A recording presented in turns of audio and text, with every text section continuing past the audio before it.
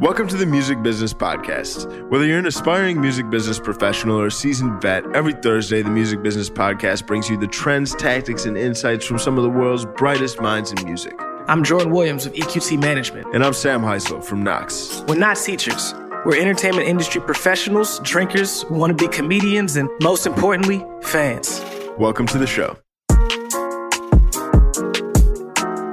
What's up, Sam? Where we at, Sam? We're in Los Angeles. Los Angeles. We made City it. of Angels. We made it. So in today's episode, I know we came out west, but in the episode, we are going east. We're very excited to have our esteemed guest, Mr. Andrew Spalter, founder of East Coast Global. Andrew is truly an expert when it comes to helping different talent, whether it's entrepreneurs, musicians, actors, grow their presence and internationally with a focus on the Eastern market. So, for example, he helps DJ Snake, Will Smith, all of these different artists manage their different social profiles and help grow and acquire audiences in major Eastern markets, China, Japan, so on and so forth. Instagram, Spotify, the platforms that we all know and love aren't even available in a lot of those different markets. So there's a lot of different nuance required. But with that said, I mean, China alone, the population is 1.4 billion people. I mean, for perspective, U.S. around like 340, 350 million. That's almost like a quarter less, a quarter of the total population of China. So as we like to say, that the yuan is waiting. Chasing that yuan. You got to get the yuan. We tried, man. We tried. We looked that shit up before we recorded this shit. We tried.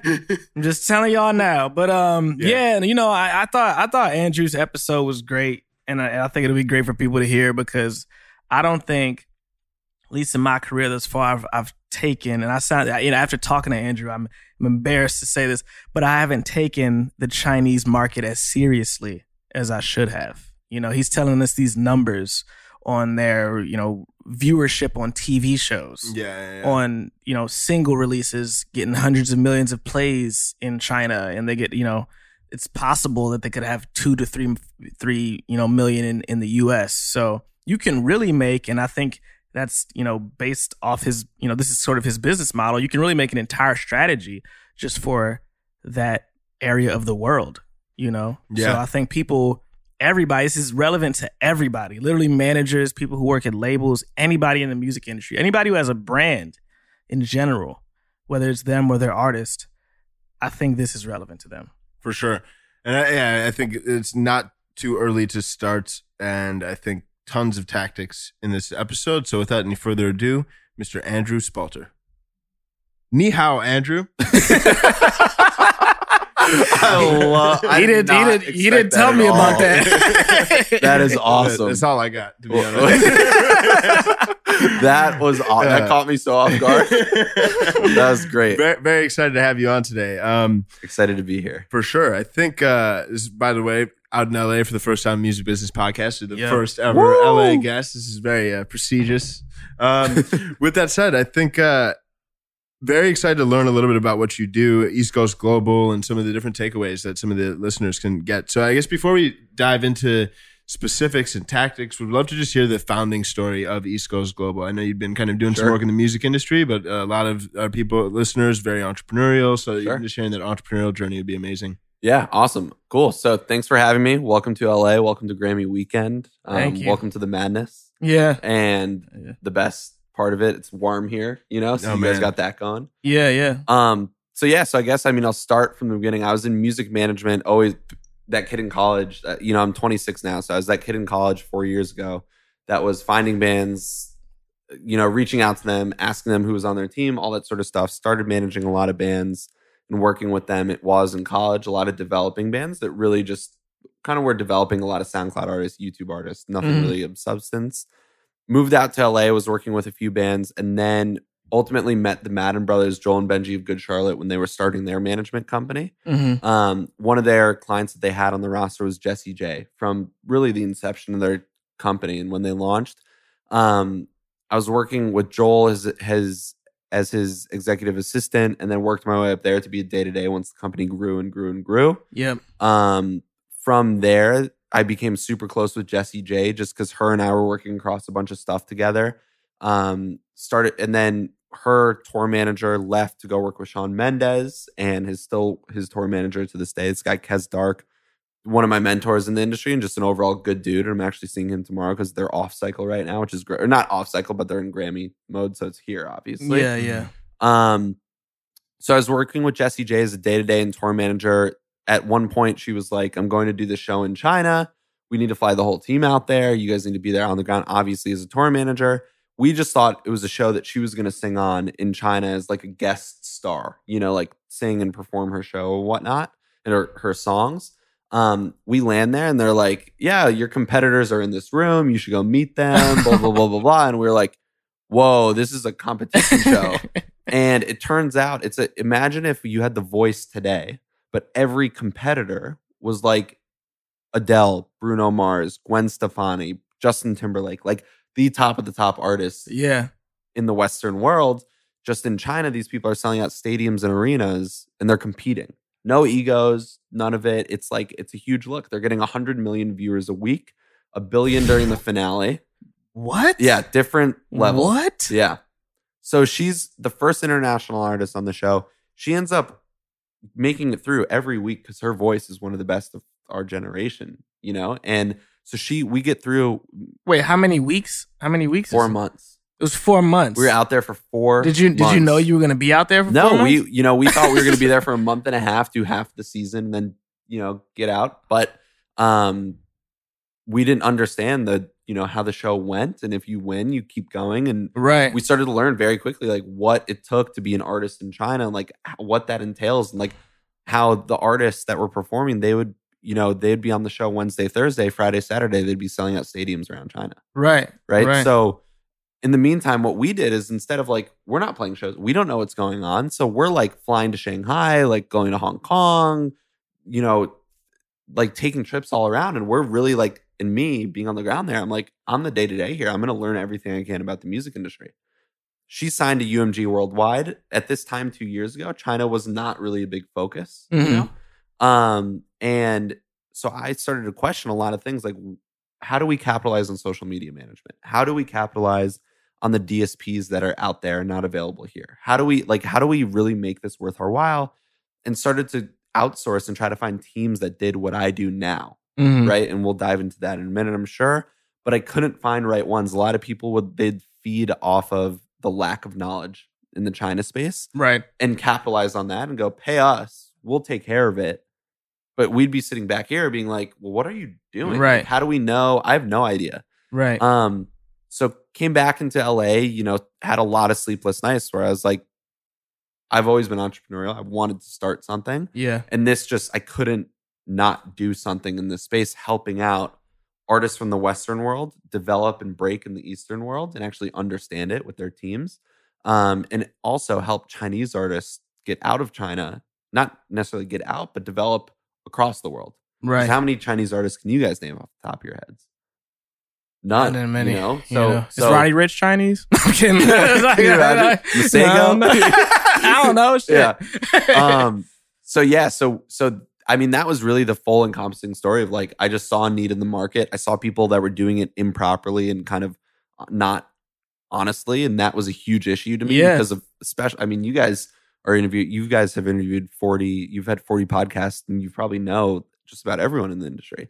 And you probably know that there's a lot of people that come and go, a lot of fakes, you know, and not a lot of people who do the real good work. Right. And that was a big thing in that side of the world. So I was like, this has to stop. So now fast forward almost 2 years later, and I run a company now called East Coast Global that works with a majority of Western artists trying to develop in the China space through digital social media management, DSP management, marketing, playlisting, influencer campaigns, ad spend campaigns. And it's stretched from where originally it was just musicians to actors, actresses, influencers, models. I mean, you kind of name it. And now we're diving into sports in the next couple of weeks. So we're going to be working with a lot of NBA players that I can't announce yet, but it's a lot of like all-star A-list players that we're going to jump into. It's exciting.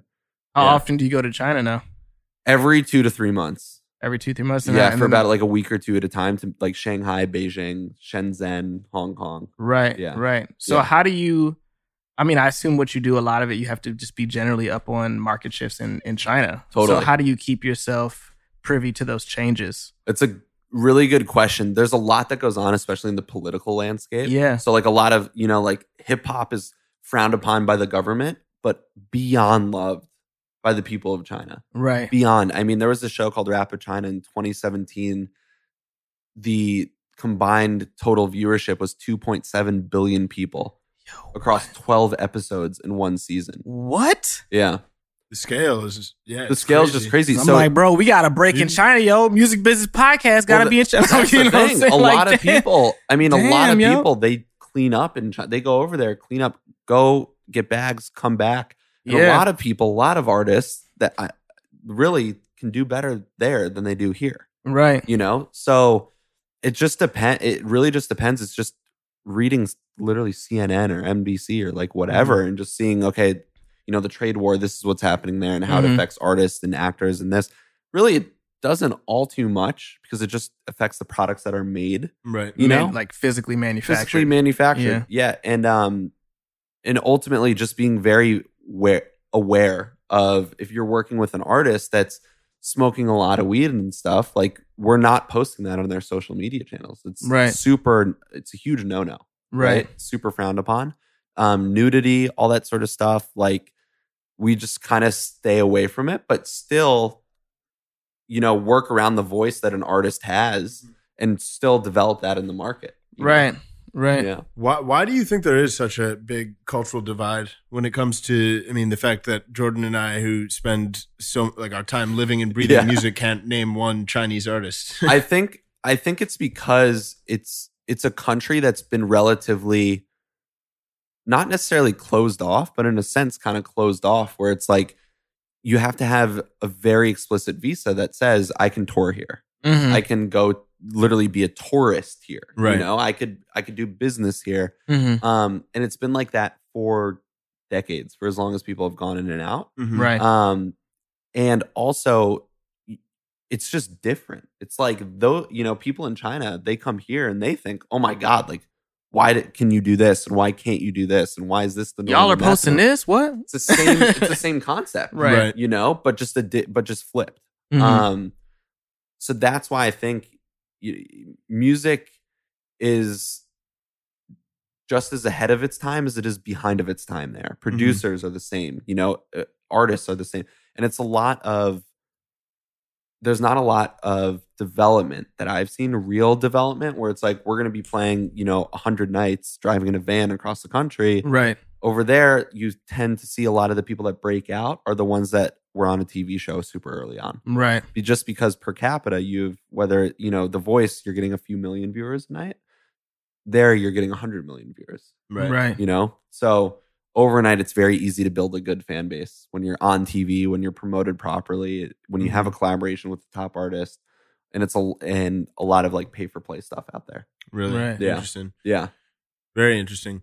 When it does come to trying to make artists that you're servicing and working with that may have some very solid traction in the States or internationally, break in China. Obviously, I think it's not just like always going to be subtitling this video. I think there's some level of attention you need to play to these cultural nuances, right? 100%. Can you speak to some specifics in that regard? I know you spoke to kind of like general community guidelines, no nudity, but beyond that, like making somebody truly culturally relevant there. How do you think about that and approach that? That's a really good question. And I'm glad that you asked that, because every single time I meet with someone, that's part of our pitch. It's how do you even go about this? Like, where do we start?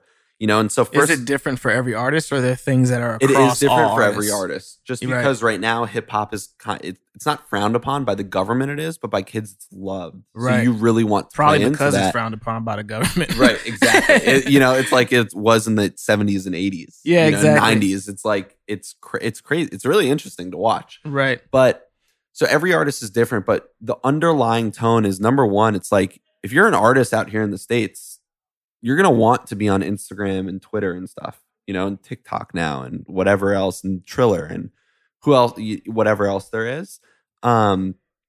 Just as in China, the reason why we start with social media management is because if you're an artist, Instagram, Facebook, Twitter, YouTube, Google, Spotify are all not available in China. So a lot of artists are like, well, we're doing this. And I'm like, well, you're not really working that market because you don't have that reach in that space, right? So that's number one. Number two is getting onto the DSPs that they have and use there with each 800 million to 1 billion users on each of these platforms and going, your photo is literally from 2011 and you're signed. You're a major label artist. Right. I go, you've never worked this space, so it's the start. You would, of course, if you're working the US, you're going to make sure your Spotify image is updated. You're verified on the platform. You have an Instagram that's popping, all that sort of stuff. Same concept out in China. Then if you want to take it a step further, then what all of our managers do that we work with, they go to their agents and they go, hey, we just verified our NetEase account with East Coast Global. We have a Weibo account. We're doing this. We're verified on this platform. We're posting and communicating with fans. We have this many. This is how much engagement is, like what percentage it is. Mm-hmm. We're going over to Asia. Why are we doing just Beijing and Shanghai? Each of those cities have 30 million people each. Go play a few shows in each of those markets. Tour around the country, spend an extra week and go to 3 to 5 extra cities, and really start developing there. Then from there, the artists that we work with, that really flourish are the ones that are willing to do the branding deals in that space, that are willing to us A&R a bit and go, here's a Chinese artist that wants to work with Western artists. We're going to plug him in with you. Do you want to do a release exclusively to the China market? And the artists that really succeed, it's like, yeah, I do, because I really want to work this space. Right. So someone who did it really well is Halsey. Halsey has been over to Korea a bunch of times. Then she decided, I'm going to collaborate. And I don't know if it's her or the BTS side or what. She collaborated with BTS, who's the biggest Korean boy band in the world. Yeah. Right? Or one of the biggest boy bands in the world. One of the biggest boy bands in the world. They went number one in the US too. Yeah. So she does that. Overnight, she's a sensation in Asia. Yeah. Right? So that's the stuff that we look at. We look at the bigger fish that are like, listen, we'll do the dirty work, but it's up to you guys to really dive into it and go, okay, I'm going to find a Korean artist. I'm going to find a Malaysian artist. I'm going to find a Chinese artist, and latch on to those artists and be like, you get put on the map by one of them, it's game over. Right. Yeah. Right. Yeah. That's awesome. What are some things that you think the markets could learn from each other? So that the Western market can learn from the Eastern market and vice versa. I think the overall thing that both should learn is that it's not untouchable on either side. And it's not different. I always say this, each market is different, but not in a bad way. Right. It's just different. Get over it. Right. That's what you got to do. Like, you got to see it as like, they don't have Instagram, Facebook, Twitter, whatever. It's what do they have? What do they have? Like, let me use those so that I could adhere to 1/7 the world's population. Right. And it's not just in China. It's every student who comes out and studies at a university that came from China. It's every immigrant from China. It's the 600,000 people in Manhattan. 20% of Toronto is Chinese Canadians. Yeah. So you look at that and you're like, just do it. It's like, why are you on Instagram? Because you just did it because people are doing it, So as opposed to looking at it at from the China side of things, looking at the Western world is like, oh, I don't want to touch Instagram. I don't want to touch Facebook. It's like, just try it out. It's how it is, Totally. And I think that people just need to kind of understand that it's like, this is how it is. You're going to play into it or you're not. Right. Yeah. For sure. Yeah. I'd love to hear some specific stories of different artists you've worked with that you're particularly proud of, or kind of big takeaways or lessons, or even some case studies that you tend to speak to. Yeah. So I think the good example, the over the top example is definitely Jessie J. Mm-hmm. So when I was working with MDDN as her day-to-day and tour manager, she was on a big show in China. So that catapulted her star power in that space and her overall artistry and reach in that market. Like I was saying earlier, just overnight, you have hundreds of millions of people watching these shows. You're bound to grow substantially in that space. Yeah. Other people that do really well over there, someone like Dua Lipa, right? So she did a tour. She went through China. She did Shanghai. It was all over the news. She did, all these cities, and it did really well. She has social media. She has verified accounts. Like, they're doing it properly. Mm-hmm. Someone who plays into it also really well is Troye Sivan, the Australian male pop artist. Yeah. They adore him in the China market. He's done a tour, a China tour, not an Asia tour, a China tour, right? So doing things like that substantially helps your career in that space. Avril Lavigne, when she started her career, she started touring China decades ago. Yeah, I actually heard. She sells out arenas in China. That's wild. Yeah. Lauv also does a really good job over there too. Lauv also does a really good job. Yeah. So he's huge over there. Huge. And I shouldn't say they, but the China market tends to like these male pop, bedroom pop-esque types of artists. Yeah. And like Troye Sivan, Lauv, Lainey, they love that type. Right. Alec Benjamin. Females, they gravitate towards Billie Eilish, Clairo, Ali X. People that could actually sing and perform, and it's interesting. Yeah. But it just depends, man. It's like there's no secret sauce to it. It's literally just you're an artist that is liked globally. Mm-hmm. You're an artist that's doing well, developing over there. You might have a viral hit. You might have a song that was licensed to a movie that you don't even know about. Mm-hmm. It just depends. Totally. Yeah. When you think of when it comes to your approach on a more kind of like tactical, like process level, and obviously, I mean, you don't have to spill all the beans, but as many beans as you are willing to spill. Yeah. What's kind of like step 1, step 2, step 3? I mean, step 1 you already alluded to. Make sure you're literally just on the relevant platforms. Yeah. And then step 2, I mean, when it comes to, I mean, there has to be some level of consistency across content. 100%. But then the type of content has to be a little bit. It just has to be, ultimately, you have to build the brand in a space that you've never built your brand before. Mm-hmm. Right. So we deal with a lot of meetings where I meet with a ton of managers and I go, listen, like, you're a popping artist, like top of the charts, like you're winning a Grammy Award, yet your photo on the biggest platforms in China is from 2015 and you don't have social media. Mm-hmm. So you have to start from the beginning where it's like, if you were never on Instagram, right? You've missed that 5 years. If you started your artistry 5 years ago, you've missed that 5 years of people searching for your page. Mm-hmm. So it's about going back and really like grassroots, like building your voice, building your brand development, and making sure you're able to tell a story more so than like, copying an Instagram post. Like, something that we were talking about before we hopped on the podcast is today is the Chinese New Year's Eve. Mm-hmm. Tomorrow's the first day of the Chinese New Year. And something that we're having all of our clients do is record a video liner that simply just shouts out everyone in China, wishing them a happy Chinese New Year. Yeah, it's great. Like artists really, if I was back in management, I would tell all artists that they should at least record an Instagram story. Mm-hmm. At least put something on their Facebook if they don't have Chinese social media, just giving a shout out to to literally a huge percentage of the world's population. Yeah.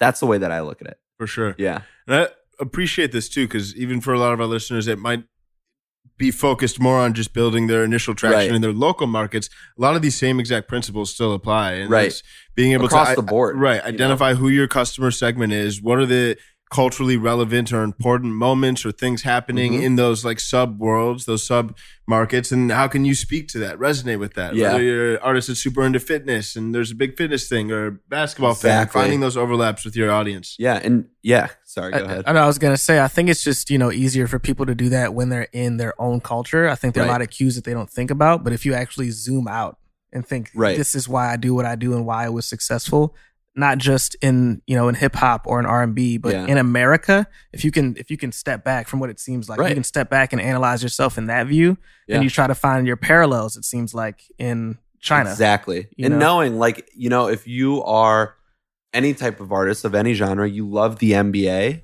Mm-hmm. The NBA is one of the most beloved sports in China. Yeah. For Chinese people, it's one of the only TV channels that runs 24/7 that allows video of tattoos. Wow.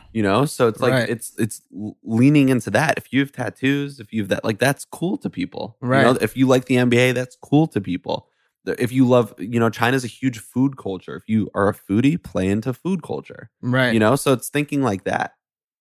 Flash. Didn't Stephon Marbury go on to have like an incredible career in China? Yeah. So like, I think there's a documentary coming out about him soon, actually. Yeah, I think it's him he's like a coach in the Chinese Basketball Association. Awesome. That's great. Yeah, because I remember too, after his time in the NBA, he became like he's a superstar in China. He lives in China. He literally, to everyone who's going to listen to this, like, go on Instagram and like look up his Instagram. Yeah. It's all about him in China. That's crazy. That's awesome. That's funny that he has Instagram also because now he lives in China, so he probably has both. Oh yeah, he has both, know? and I think he's doing better on the Chinese platforms than he is here. I'm sure. You briefly touched on this, and I don't want to spend too much time here because I don't know how relevant it is, but out of just my own curiosity, you spoke to the censorship, like one channel where it shows people wearing tattoos. Like, that's wild. I mean, even for somebody like how do you, what are the confines that people need to play within in that market? And then even for something like Instagram, like,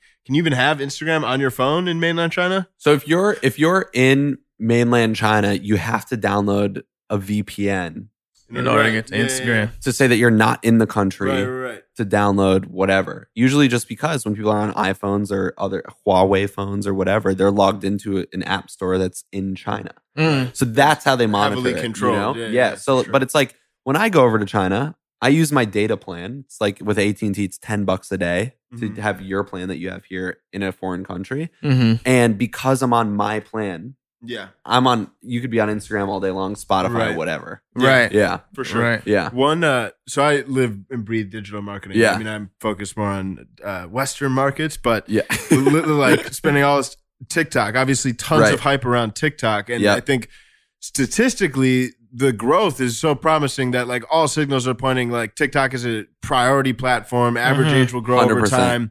Yeah. One of the biggest concerns though from people like further in the industry is that like there might be some red flags given the fact this is owned by ByteDance, which is a Chinese company. I know they've pushed back saying they're not sharing any of this data anywhere, but this is like a very legitimate concern to the longevity of TikTok in the US. Where do you stand on that? Is that something people need to worry about? Like, is it just all BS and hype? No, I mean, it's a little bit of both of the latter things that you said. Like, I don't think it's anything anyone really needs to worry about. It's just like when people are using the that face aging app. You know, where everyone's like, oh, Russia owns this, blah, blah, blah, blah, blah. It's like, man, it's like, but it's like you're on your phones all day long. Everything that you do is out there on the internet. And I don't know. Listen, TikTok is owned by a Chinese company called ByteDance.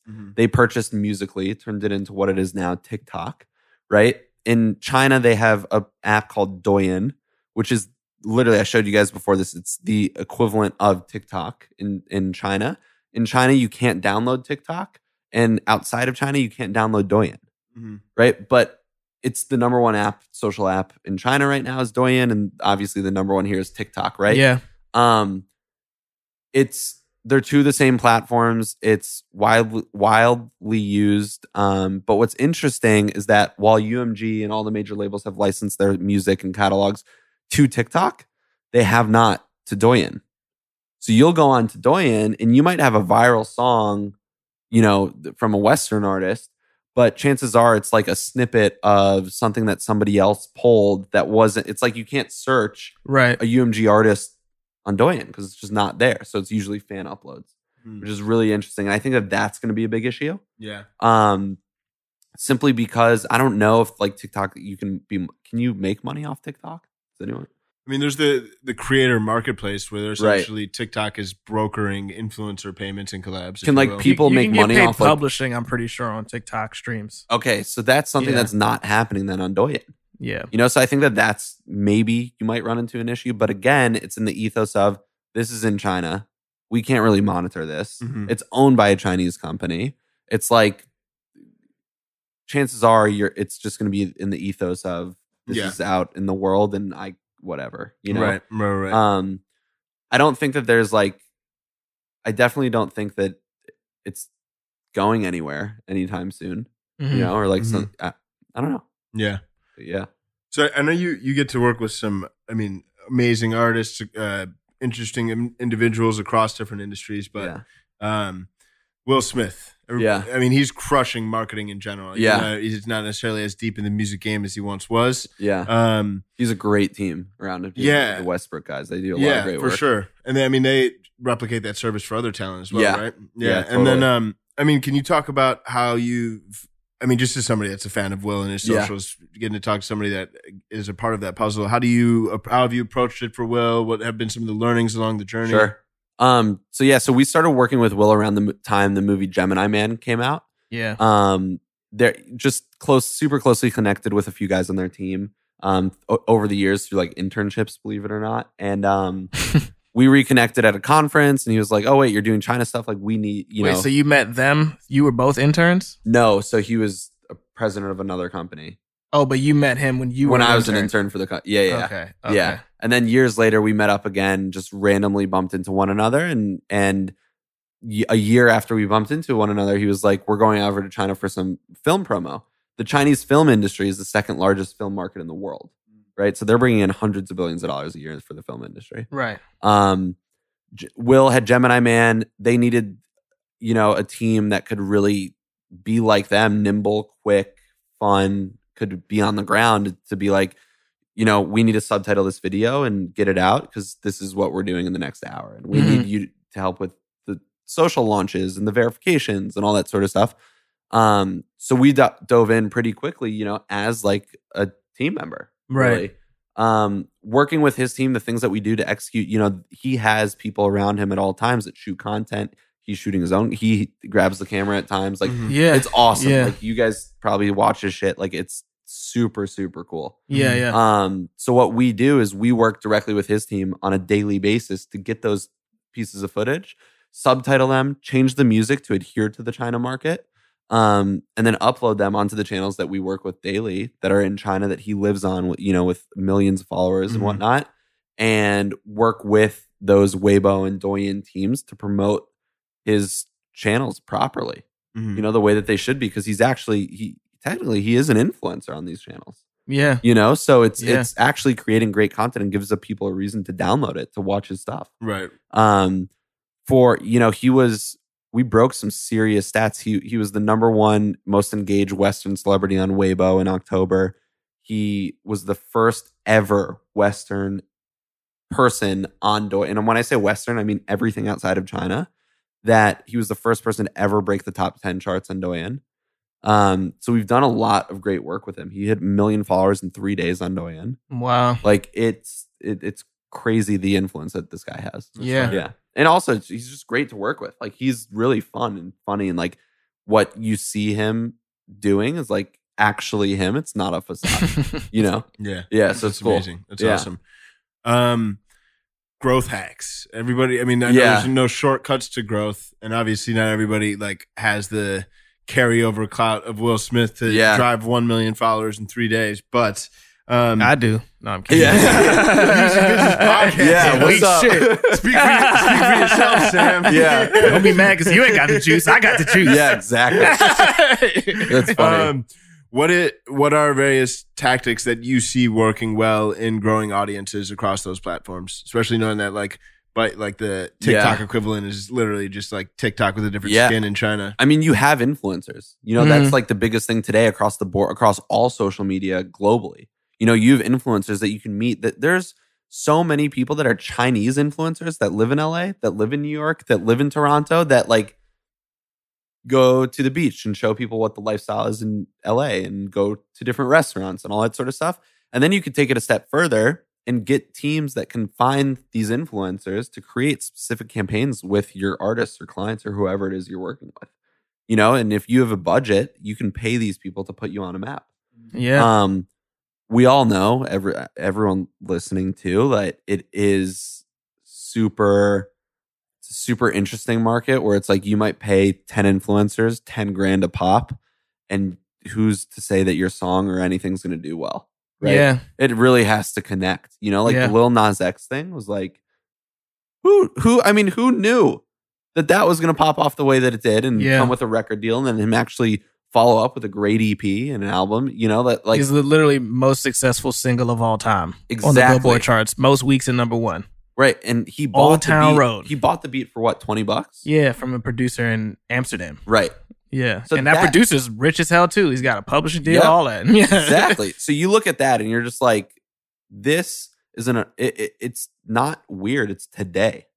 You know, like this is happening today. The growth hack. I tell everyone, there's no secret sauce.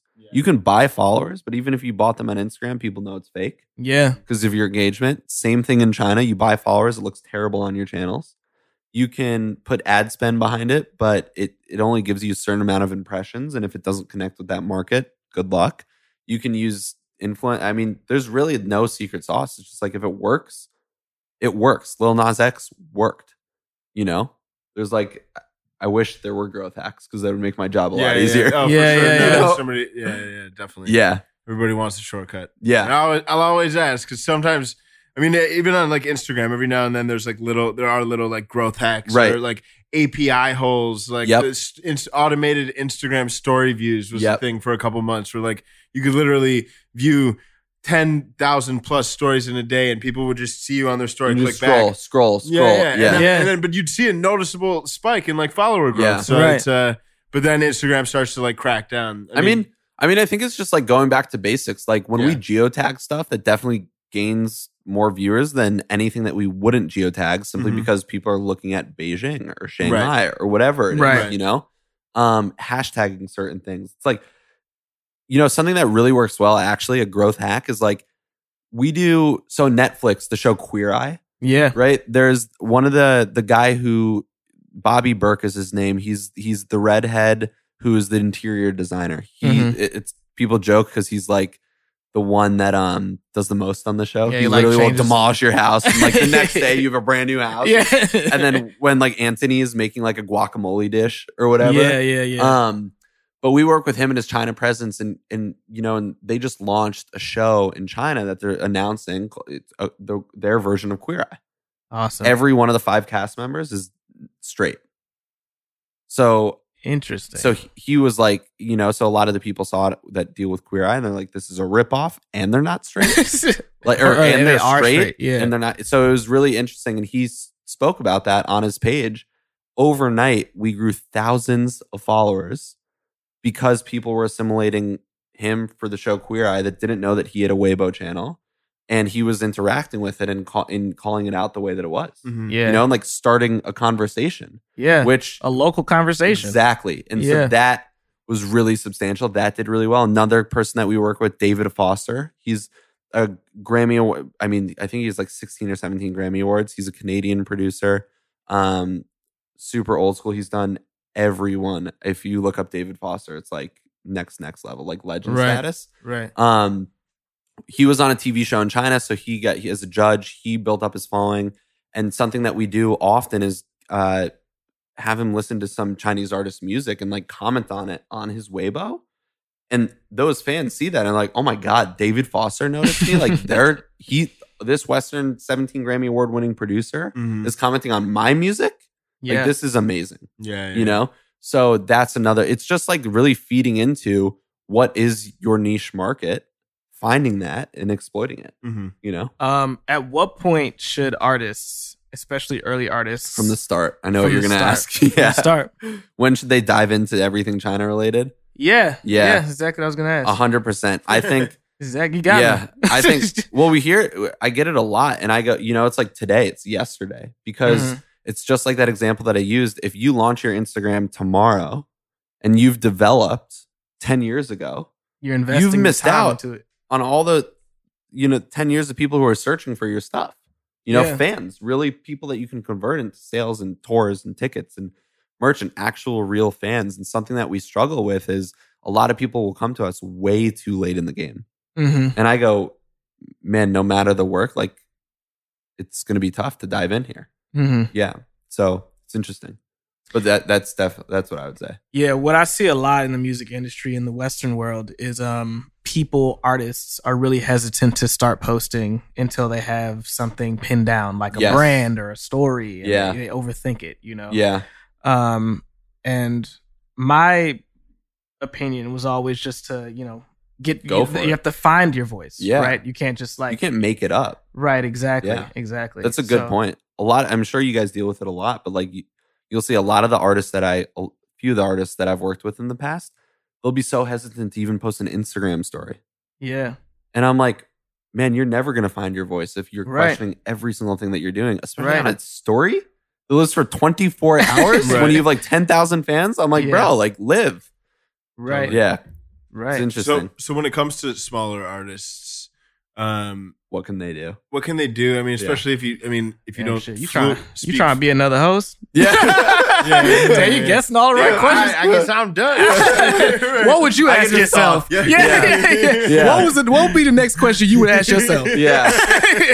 No, but these are all super good questions. And the reason I've been doing this now for 2.5 years. Yeah. My business has been open for 2 years. Like this, you guys are asking the good questions. Mhm. And I think that what they can do is, number one, go onto Weibo, Weibo, and just look at that platform. Mhm. See what's going on. Like Mhm. you can search, you can create an account. It's very easy. They have an English option.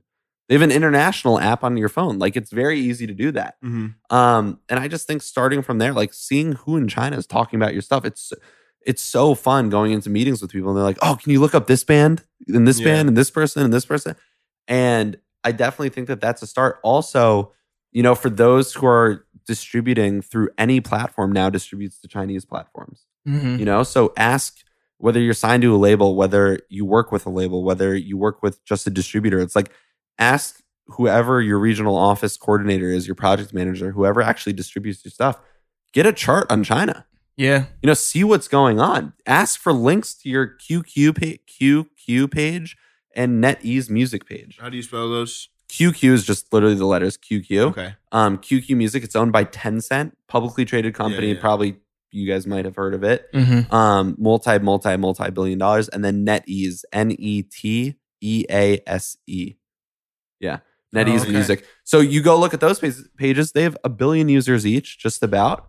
And like those are the pages that I'm talking about, that you have your music living there, but your photos from 2013, Mhm. Right. your bios from when it was delivered in 2010. Yeah. You can be verified on there. You can be a verified Yeah. artist communicating with fans. Yeah. So it's Right. there's so much that you can be doing that people just they think that it's being handled. Yeah. Ask what's going on in India. For sure. Ask what's going on in Russia. No one ever sends those reports. Yeah. Yeah. So for the people that do download Weibo, do you warn against do not just post the same thing you posted on Instagram on that platform? No, you should absolutely do that because that's the easy end. At first, I first think the first post should always be, hey, I'm this artist, I'm this brand, I'm this, and this is my official channel. So that people know that that's where your post is living. It should be a selfie video or something. Something. We always encourage all of our clients to give us a selfie video. Yeah. To make it real and personal.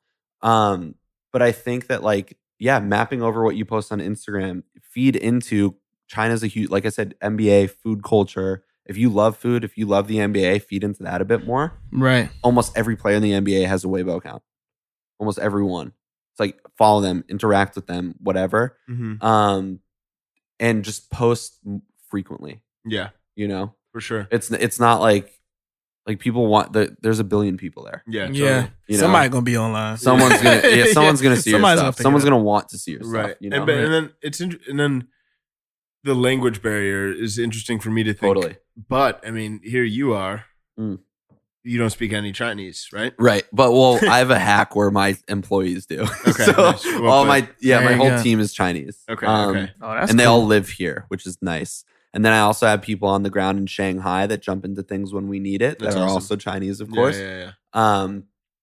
But the language barrier is an interesting topic as well, because I forget the exact year, but there was a year where English, just as you're taught Spanish in elementary school or middle school or whatever, your second language, right? Yeah. English is the second language to learn there. Mhm. So it's taught super early on. A lot of people learn it, and a lot of people obviously live outside of China Yeah. that are Chinese that still use the platforms, Yeah. right? So it's not like if you can't speak Chinese, it's the end of the world, Mhm. But then if you want to take it a step further, bring on a Chinese intern, bring on someone that's in the music industry that is Chinese.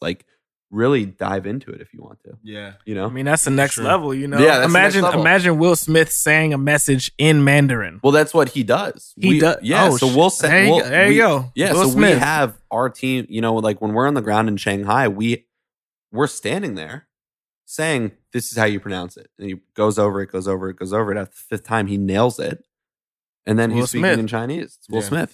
That's awesome.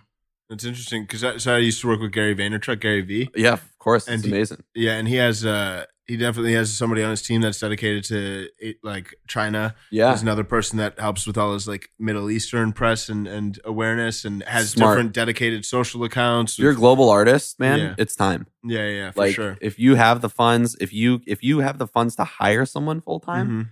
it's a different story. Totally. It's a different ballgame. Yeah, and it's yeah. and it's just as easy as going to reaching out to your local school, whatever college it is, Yeah.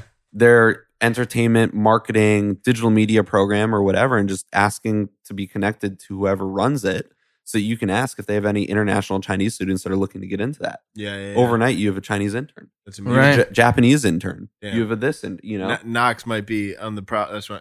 Maybe. My company. Maybe. What sonically, trend wise, not Yeah. even trend wise, but just adoption, consumption. Like, do you see? I mean, It is if all an over artist, the place. if an artist is doing well in Yeah. the American market, does Yeah. that generally Generally, a positive yes. signal that they'll do well there? yeah. But it's definitely interesting though because it leads one or two ways, right? Yeah. So like we have an artist, this one kid that I was working with, Nick Lopez. He has a few million singer songwriter in LA, like super nice Mhm. kid. Has been in the scene for a minute. He has a few million streams on his own music on Mhm. Spotify. In China, he has hundreds of millions because one of his songs went viral. Hundreds of millions of streams, right? That fire. Yeah. Then you have someone who, you know, we just started working Yes, with. very fire. Yeah, Just saying. very Jordan fire. Single is about to take off in. China. Yeah. That's the running joke with It us. could have already have. I You don't know. That's what I'm saying. You know? Could be Actually, fire it's on been- Doyen right now. Yeah. I moved off all American DSPs exclusively in China. Man, it happens. It really does. There's like bands that go and tour China frequently that what? You know?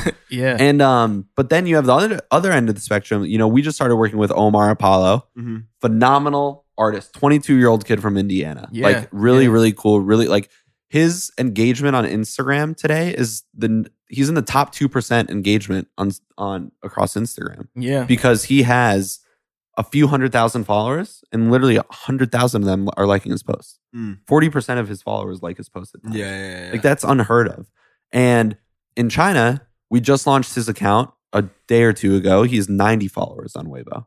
He has 900 fans on NetEase Music. Mm. You know, so it's a really developmental period for him. Yeah. Whereas Nick Lopez had a viral hit, has a few million streams here, and has hundreds of millions in China. Right. Right? So Right. it's interesting. It's different for everyone. But usually, you know, like Billie Eilish is popping in China. I'm sure. She's Dua popping Lipa, everywhere. Lauv, Yeah. Justin Bieber. Like you look at that sort of stuff and it's just Translates, Taylor yeah. Swift, game over. Getting you yen, know? baby. Getting Yeah. yen. Yep. At what point at what point do you think people should reach out to you? Like what is your ideal client to work on in terms of where they are in their career? So I still think from the start, Mhm. I think because, you know, I've given a lot of knowledge on this podcast. I've literally given people the keys to be like, you can do this. Don't believe everyone who's like, oh, it's a Chinese, you know, download Google Chrome and get a Google Translate extension. Yeah. Like be smart about it. Be like, we're in an age where literally a website could be like translated like that, Right. you know? But we're always here to help navigate. Like I have someone who's looking at the info at eastcoastglobal.com email. And like we have a website that has like a, you know, contact us Yeah. section and everything. And I'm always here to give guidance strictly because when I was trying to do this for my artists that were on TV shows and touring and releasing in China, everyone was giving me the runaround. You can't launch your own Weibo channel outside of China. You can't do this. You can't do that. Meanwhile, I've been doing it for 2 years Got him. here, you know? Right. So to me, I'm like, it's never too early. It's never too late as well. But it definitely helps if you are developing. You've created your voice. You know, a lot of people hit me up and they go, I have a track that I think could be huge in China. It's like, I'm like, what? Like, who told you? Why do you think that? Yeah. Like, who's giving you this information? I'm like, what made you think that like it's going to be big in China? Right. You know?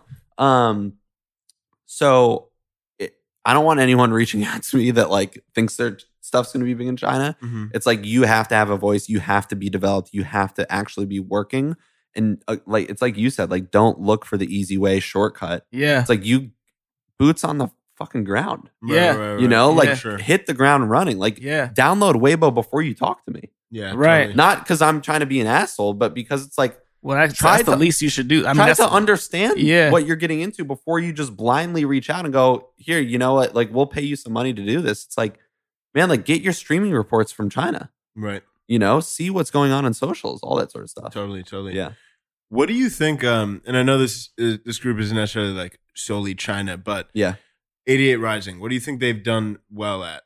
They've really bridged a culture further than it has ever gone before. Mm-hmm. And by culture, I mean like young hip hop, pop, alternative music. Like a lot of people don't realize, you know, they don't just put China on the map. Like Rich Brian is a Malaysian artist. You know, like Right. Joji is from the States. Like, well, the Higher Brothers are from China. They have a ton of other artists that are really doing substantially like very great stuff. And they're Right. Korean and they're Malaysian and they're Taiwanese and they're this and they're that. What do you think has enabled that success?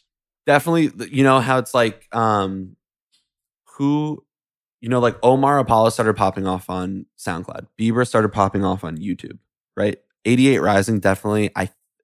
I think personally, I can't speak from real experience, but like I think that they had their moment on YouTube when they had artists popping art. They had Goldlink. Yeah. They had Flatbush Zombies. They had Tory Lanez. They had a few other like really prominent actors, but each in their own lanes. Like New York, you have LA, you had Chicago, you had all these other places. Mm-hmm. Watch a Rich Brian video when he used to be Rich Chigga, Mm-hmm. and they were like rappers react to Rich Brian. And you watch that, and now New York knows about him because this person was in it. LA knows about him because this rapper's in it. Chicago knows about him because that rapper's in it.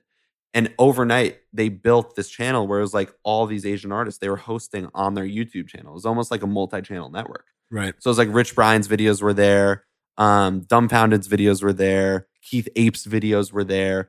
All these people that were like, Keith Ape was big in Korea. Rich Brian was big in Malaysian. Eventually crossed over. And so they were that platform for Asia, Mm-hmm. you know? Totally. And then you had people like Far East Movement, Chinese. Mhm. Yeah. You know, you have the Jabberwockies, who a lot of those guys are Asian. So it just hit at the very right time. Whereas you had Jabberwockies on TV, you had YouTube takeover, you had Far East Movement who were popping with their songs, and you had artists that were starting to tour Asia a bit more and like grab an understanding of it. And then hip hop coming out of these places, Mhm. you're like, whoa, like this is culturally acceptable. Like this is Mhm. cool, you know? Totally. Yeah. So I think that they definitely lend a hand in like the bigger discussion of really breaking down barriers, like Mhm. borders and Yeah. you know? That's awesome. Yeah. I definitely love to. I mean, they have just content production as somebody that like works in media too. I The think that's, content like, so- production's on point. and just like Yeah. with frequency too. And I mean, that- like yeah. half their team, they're like staff from a Yeah. content side, and I feel like as you start to look, I mean, international, East, West, or not, even if you're just focused in like Yep. the U.S. alone, like I feel labels and management companies are going to shift over the course of the next like 5 to 10 years to really start Yeah. developing in-house content teams. And that's why you have people like The Rock has a content team that's around Yeah. him at all time. Right. Will Smith has a content team. There's a reason why these people are the most successful, influential people in the world. It's because they're playing into their strengths. Yeah. You know, it's Absolutely. a no-brainer at this point. If you can do it, do yeah, it. yeah, you know? yeah, for sure, And put it out consistently. totally. You know, like at the end of the day, like you are an entertainer. Mm-hmm. You are musicians are entertainers. Like feed into that. Yeah, You know? for Right. sure, for Yeah. sure. Okay. Cool, man. This was tight. Yeah, Yeah, man. Lots This of is fun. like dude. Lots of knowledge. fun. Yeah, for dude. sure. Yeah. Knowledge bombs. Yeah. Well, thank you so much, man. Really appreciate Thank all you the, for all the having me. wisdom. Where can people find you on the webs? So company is just East Goes Global. A lot of people think it's Coast, but it's not. It's East Goes Global. Just at East Goes Global everywhere. We're on everywhere from Facebook, Twitter, Instagram, LinkedIn, Weibo. We're on Chinese social media. There it is. Tight. Personals is just at Andrew Spalter. And then our company website is www.eastgoesglobal.com. Simple as that. Boom. Got it. Music Business Podcast. We out. Yes. That's another, it. Another week, another episode. First Thank you, LA guys. one. Woo! Bang, bang. Ooh, another day, another UN. Exactly. That's what I'm saying, though. I'm on a whole different path now for the bag, man. That UN bag hits on a different. whole different path for the bag, man. But nah, I thought that episode was like. I feel like I say this every week, man. We just, we hitting out the park, man. We got great guests now. Andrew's a great guest, one of my favorites. We've had great guests though. Yeah, I know, but like, I keep saying one of my favorites. You know what I mean? Yeah. No, I mean, really enjoyed hearing his approach, and I think to be able to understand his perspective, somebody that's literally running some of the world's biggest stars accounts, Will Smith, to helping different emerging artists and artists with more traction scale into these Eastern markets, to me is fascinating. And I ultimately think too, a lot of the artists we work with, it's something I have not even considered. Yeah. But the market is there, and with some and not to say it's a super light lift, but I think the juice is definitely worth the squeeze. And I think it is, for me, a big takeaway walking away from this, cannot overlook how to activate and grow in that Eastern market. Makes no sense to overlook and it. A huge takeaway for me for this is start now. Do it now. You don't have to wait. Yeah. You can get to know the market now. You can get to know the trends now. You can do all this stuff yourself. He even said during the podcast, I gave you guys all the keys. Yeah. Put in the work. Yeah. Obviously, what he does is what he's going to do all the time. So, his company can obviously help people in a lot of ways that they can't help themselves, but you can start doing the work right now. Yeah. So the UN is waiting. The UN is waiting. We out.